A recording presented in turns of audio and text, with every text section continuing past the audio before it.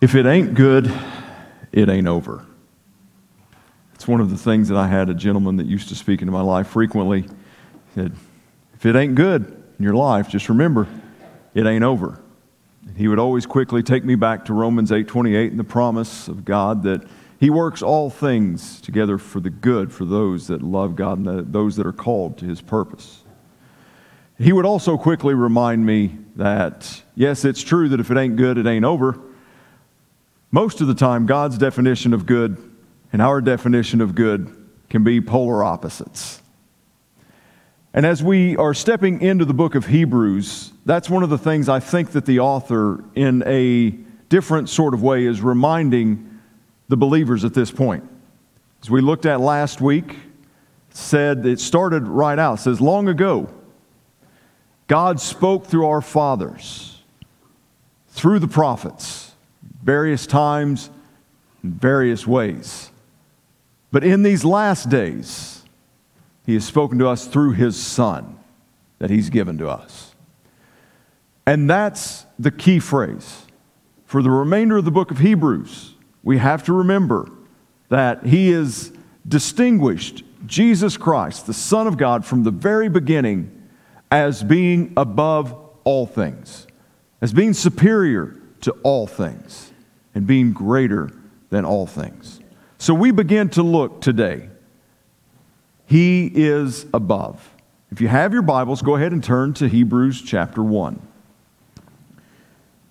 Now, at the end of the passage that we read last week in verse 4, he makes the statement that the Son is superior to the angels.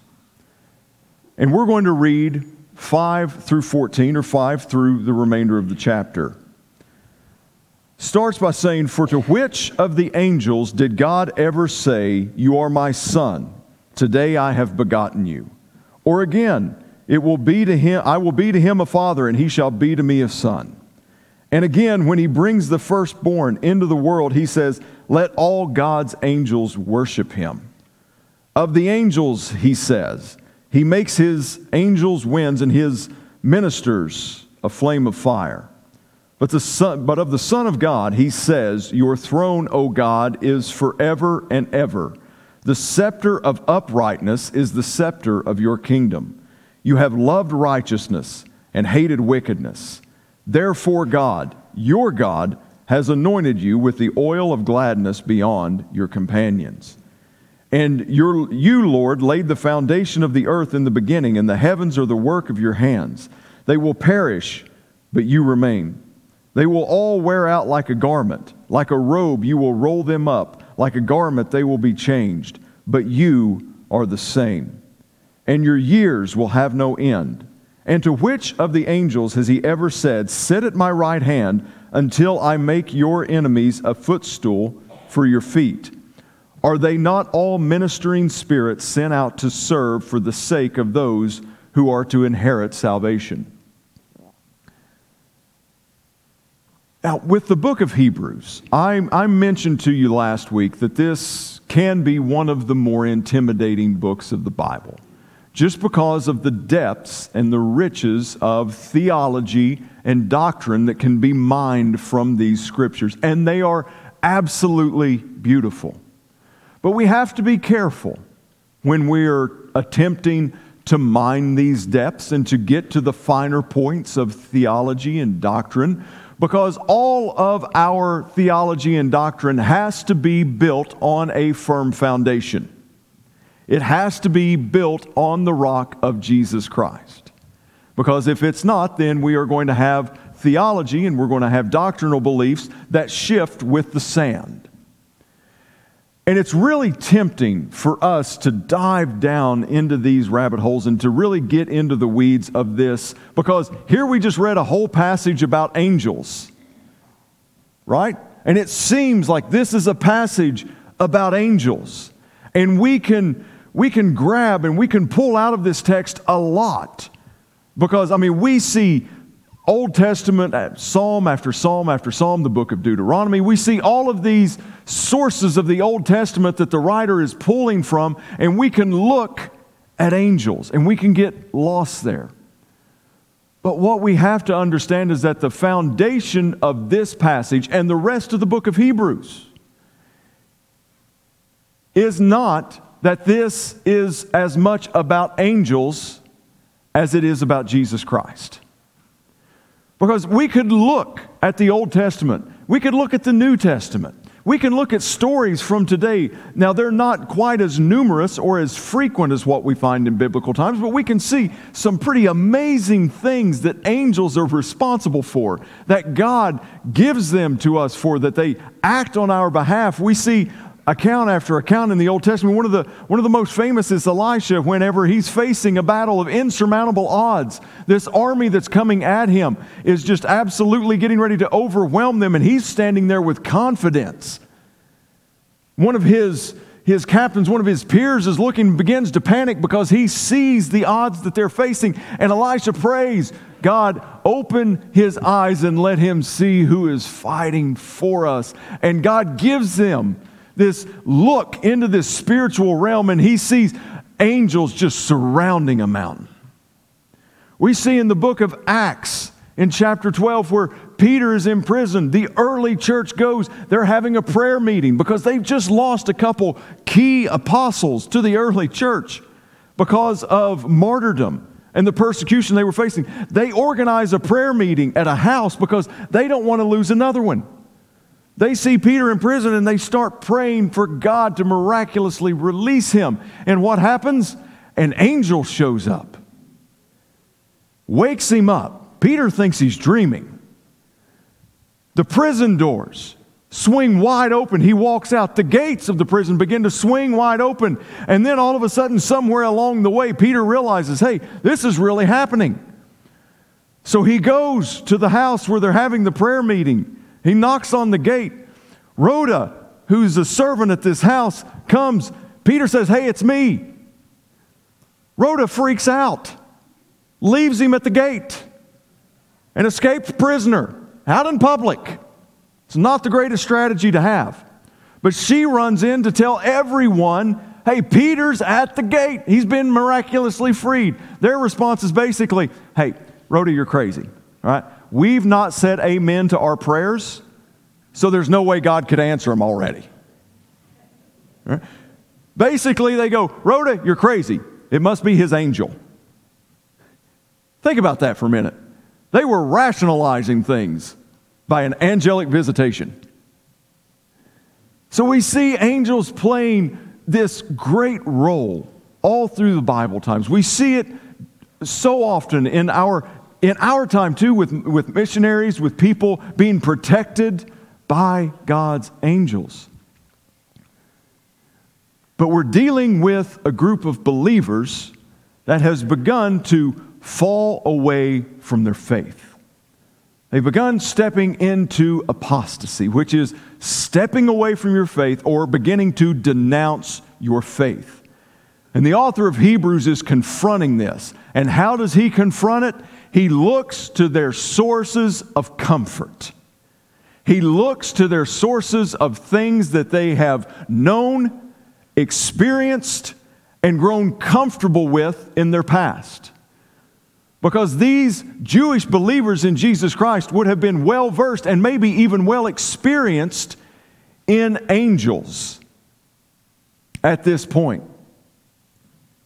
And the writer decides to say, I know you're falling.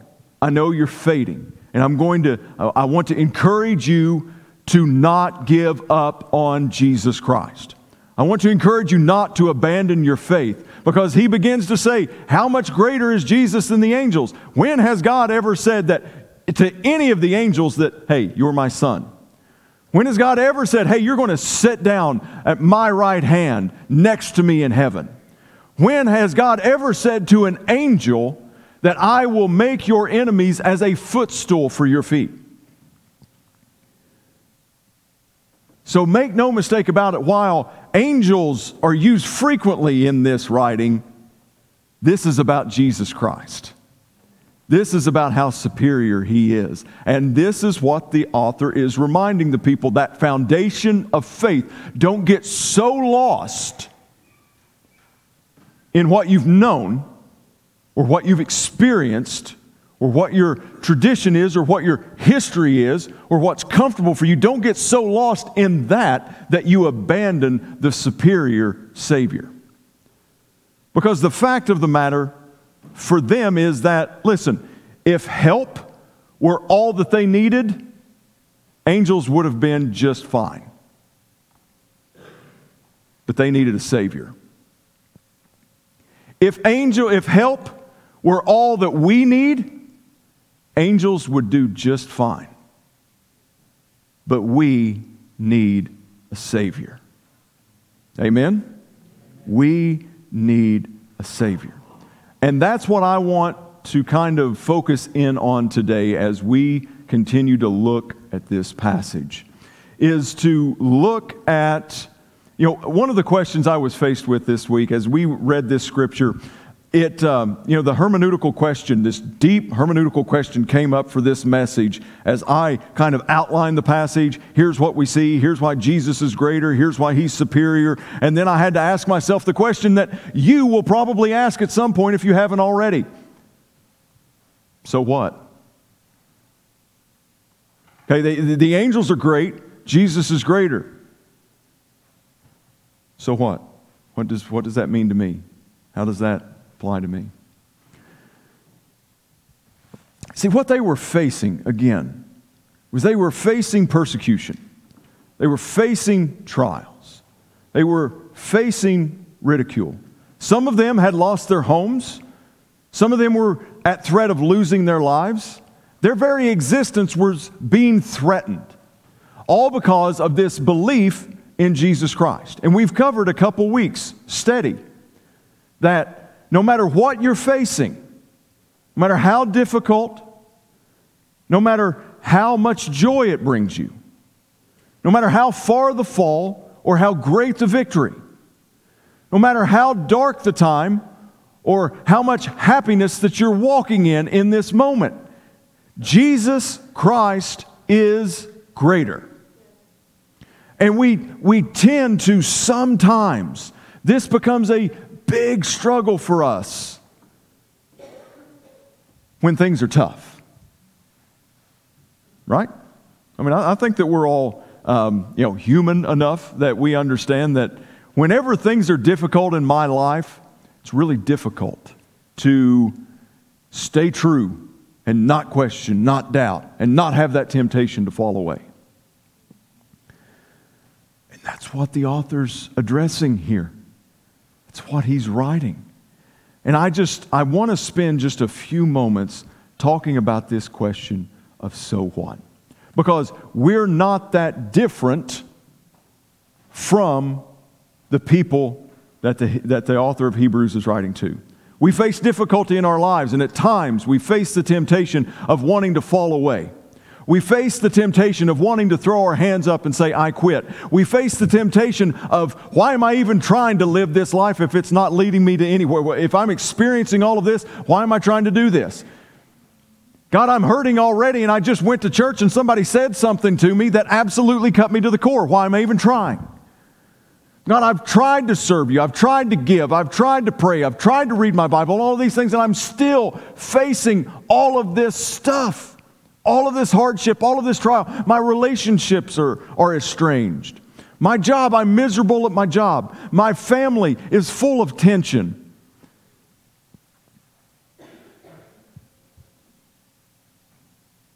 But if it ain't good, it ain't over. If it ain't good, it ain't over. Romans 1:25 kind of gives us a little bit of insight into where our hearts can be pulled into. It says, because they exchanged the truth about God for a lie and worshiped and served the creature rather than the Creator, who is blessed forever. Amen. You want to know one thing that we're all guilty of? At times at least, is seeking the blessings of God over the face of God. We tend to seek the gifts of God over the giver. Sometimes we want to see and experience the hands of God rather than the presence of God. We're all guilty of it. And another thing that we're all guilty of at times is taking the things that God has provided for us as a blessing and exalting those where we are currently. Let me unpack that for just a little bit. We look back in our lives and we see how God has blessed us or how He has helped us, and we want to cling on to that. Even if God is leading us into a new season to where those are no longer necessary in our lives. Now, that's not taking away from the fact that they were of God and that He was the source of those. But sometimes we hang on to the area of help when it's not what God has willed for us to do. And that led me to this question of what areas of help in our lives do we struggle with? Because that's what He's beginning to identify. Like this week we're looking at angels. Because He said that don't go back to exalting the angels. The angels are a source of help. The angels are a source of blessing. The angels have been and are a good thing from God. But we're not to seek after them. We're to seek after God's face. And that was kind of what I was beginning to ask myself. What other examples of help do we see people clinging to? What are things that we're challenged? Because the writer's going to go on and he's going to challenge how much greater that Jesus is than even Moses. Okay, insert audible gasp from the audience at that time. Right? Because, Moses was the dude. All right? We ain't introducing MJ or LeBron in the GOAT conversation right now. All right? In the Jewish culture, Moses was the GOAT. And the author goes, yeah, Jesus is greater than him. Actually, it's not even close. So what he's doing is we're going to see him systematically dismantling every source of idol in the Jewish culture. And that's really what we fight against. Idols. Those things that we lift up. Those things that we pursue. Those things that we exalt above our relationship with God. And that took me back to Numbers chapter 11. I think we see a really good example here. Numbers chapter 11, verses 4 through 6. This is the Israelites. Okay, remember we've talked about how Hebrews attaches to Exodus. And the Exodus and the experience in the wilderness and the promised land of the nation of Israel. So this is another one of those examples. Verse 4, now the rabble that was among them had a strong craving. And the people of Israel also wept again and said, oh, that we had meat to eat. We remember the fish that we ate in Egypt that cost nothing, the cucumbers, the melons, the leeks, the onions, and the garlic. But now our strength is dried up, and there is nothing at all but this manna to look at. Boy, there had to be some good breath in that conversation, right? Like, we want fish. We want leeks, garlic, onions. But look at the heart behind this statement. They're saying, oh, if we only had this craving. Oh, if we only had this desire. Tired of this manna stuff. You know, this stuff that God has miraculously just provided to show up every morning that we can go gather and eat? Yeah, I'm tired of that. I'd like a big, medium rare porterhouse. Now that sounds good. You can keep the leeks, the onions. I'll take the garlic. But they begin to complain. And they begin to look at what they had. And long after that. The problem was, what they were longing for was what they had when they were back in bondage. You see, and here, again, this is something that God had provided for them. Let's make no mistake. The Israelites being in Egypt was a source of God's provision. Let me tell you how that came about. Joseph was led to Egypt, rose in his power and authority. God gave him the interpretation of Pharaoh's dreams that there was going to be 7 years of plenty, 7 years of famine, that they needed to store in those 7 years of plenty to have enough to carry them through the 7 years of famine.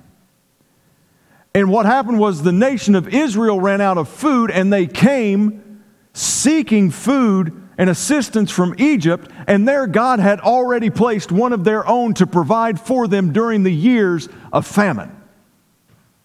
But God's intention was never for the Israelites to remain in Egypt, especially be held in bondage, which they did for 400 plus minus some years.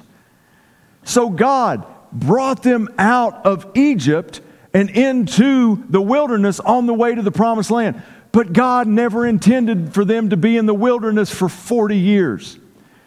You see, what we learned last year through the book of Exodus is that it's one thing for us to get out of Exodus. It's a whole nother thing to get Egypt out of us. Right? Like we can leave Egypt and we can put that behind us physically. But it's another thing for us to get the bondage mentality that we've had in Egypt out of our lives. See, we experience the same thing. God delivers us from bondage. God delivers us from our own Egypt that's called sin.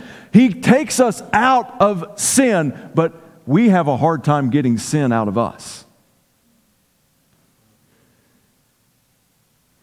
And I believe one of the biggest reasons for that is can be found in one word: comfort. We love comfort, don't we? We absolutely love comfort. A couple areas of comfort that I can think of right now. Comfort food. Anyone? Anyone? You all may be surprised, but there is a dish that your pastor enjoys that is comfort food. Amen. Y'all can preach louder than that to me. All right, sweet potato casserole. We all have this comfort food, right? That we go to, and we gorge ourselves on, and man, it is so good in the moment.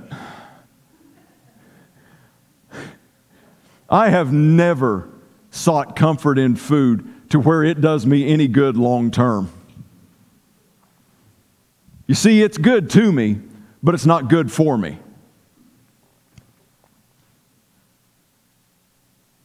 It's good to me, but it's not good for me.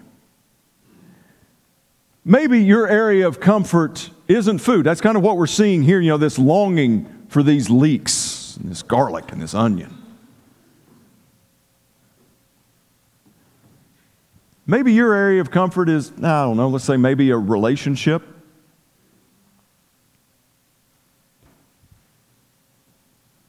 That toxic relationship, that person that you're holding on to, that person you keep going back to, whether it be in a romantic relationship or a friendship, but these things that God is trying to pull you out of, that you keep going back into, maybe we're seeking this comfort.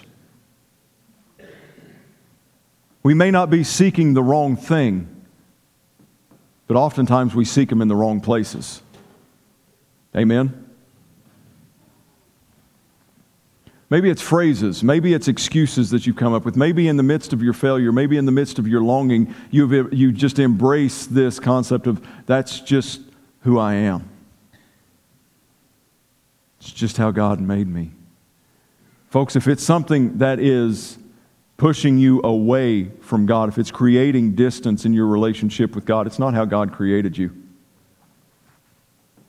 No matter how good it feels, no matter how comfortable it is, no matter how familiar it is, it's not God.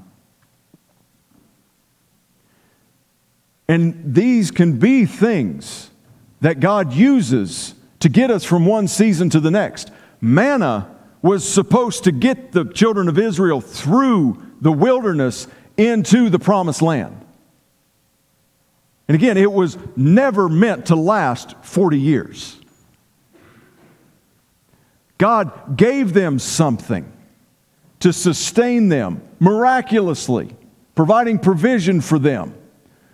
But they had stayed in the old season for too long, and it grew to be something that they despised. There are things that we're going to have to leave behind to enter into the next step in what God wants to take us to, even if they're things that God has provided for us in the past. And make no mistake, God doesn't always give you the greatest things when He's trying to get you to a greater thing. We may not be happy. We may not like what we're experiencing right now, but understand that God may have you in that place. He may be providing for you in a way that's not how you would have signed up for, but He's using it to get you from this season to the next season. Is this okay this morning? Elijah had a season where he was provided what would have equated raw meat from ravens. If I'm ordering on the menu, that's not my first choice. But that was a provision of substance from God to get Elijah through this season in order to take him to the next season. Then the next season provided him nothing but bread and water. Again, not necessarily what we're going to want to eat all the time. We have to recognize that there are times that God provides for us, but we can't get so caught up in the provision that we lose sight of the direction that He's taking us. See, sometimes things get so comfortable with us that the freedom that God let us into in this season now becomes the bondage trying to get to the next season.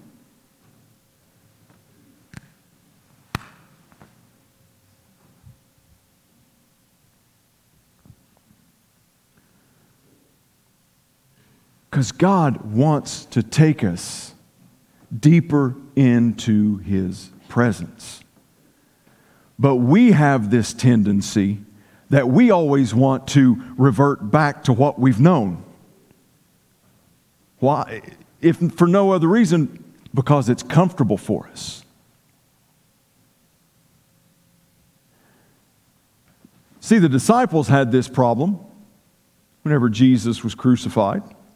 Before He revealed Himself to them, they had just given up. They'd spent up to 3 years of their lives dedicated to this man, and then in a moment they stood there going, well, what do we do now?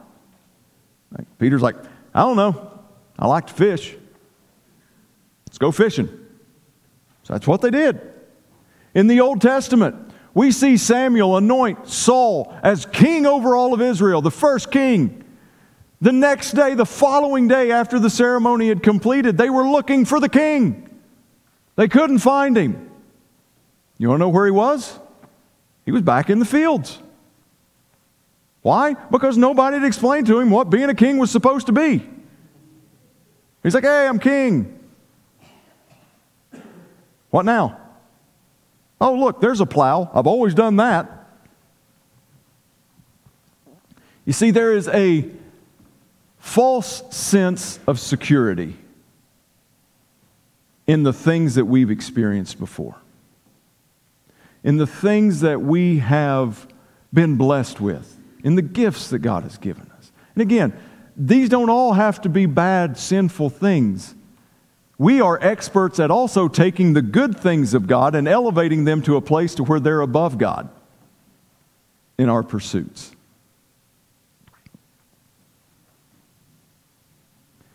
The enemy wants to wrap you up in bondage.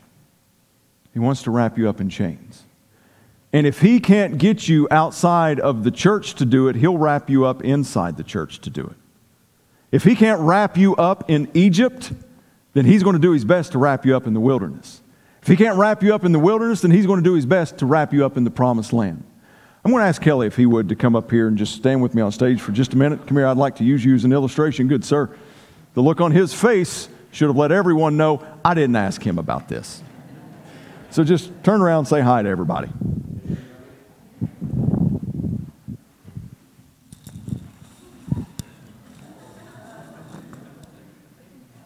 You would hang on to that with one of your hands there, please. Thank you. Okay. What chains do in our lives, what bondage does in our lives sometimes is it provides us a false sense of security, provides us a false sense of safety because we feel real snug in there, feel real good in this. And what the enemy will want to do sometimes in our lives is he'll want to take this thing that you've struggled with for so long. I feel like I'm decorating a Christmas tree. He'll just wrap it up with you. Maybe it's been an addiction.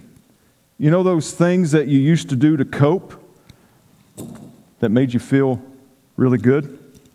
You know, that comfort food, that thing that felt good to you in the moment? Yeah, let's just keep wrapping that up.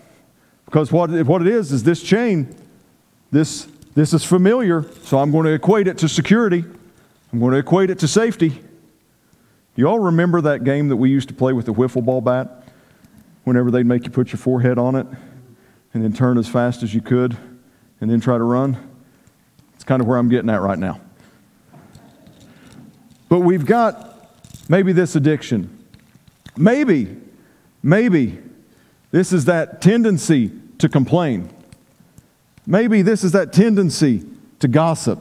Maybe this is that relationship that has been toxic for us. Maybe this has been the pursuit of material, monetary things. Maybe this is exalting everything else above my family. Maybe this is me exalting my family above my relationship with God. And what happens is we just continue to allow ourselves to be wrapped in these chains over and over and over again. Maybe this is the leeks. Maybe this is the garlic. Maybe this is the onions. Maybe this are those things that the enemy has used for years to keep us tied up. And what we do is we get into this situation. We feel nice and tight and warm and all kinds of secure. And the enemy is going to want to convince you that this is where you're destined to be. This is where God has called you to be. But what the author of Hebrews has done is he has come in and he said, Jesus is greater than any addiction. Jesus is greater than any toxic relationship. Jesus is greater than anything that the enemy wants to put in your life. Jesus is greater than anything, even that I've been blessed with. Even that God has used in my past. Thank you, Kelly. I appreciate you. Whether he was done or not, he was out of here. Even these good things of God that he's used to get me from one season to the next, the enemy can go, well, if they're not going to fall and be slaves to bondage anymore in these other areas, I'm going to use that. Folks, he says that it is his face that he wants you to seek.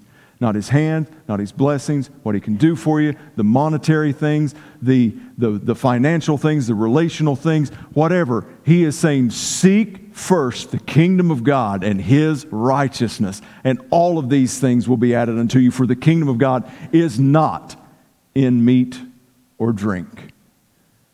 The challenge this morning is stop worshiping the creature. Stop worshiping the creation. Stop worshiping the things of God. Stop going after them and making those paramount in your lives. Start seeking him and him alone. Amen? Amen. Pray with me this morning. God, I thank you that Jesus is greater. He's greater than every blessing that you could have provided for us. He's greater than any help, any assistance God, that He is the help that we need. He is the only source of assistance. God, help us to recognize the sources of idols and the places of things in our lives that we get bound up in chains, that we think that, God, this is providing security for me. This is providing safety for me. This is providing an essential need for me. God, let your Spirit rise up in us and recognize these things. God, so that we can abandon our pursuit of any and everything other than Jesus Christ. It's in His name I pray. Amen. I want to ask the praise team if they would to come back up this morning. If I'm going to leave you with anything, I want it to be this thought.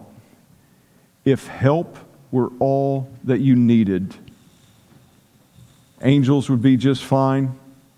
Comfort food, comfort relationship, comfort phrases, comfort anything, peace, happiness, tranquility. If help were all that you needed, those would be just fine. But you need a Savior. Amen?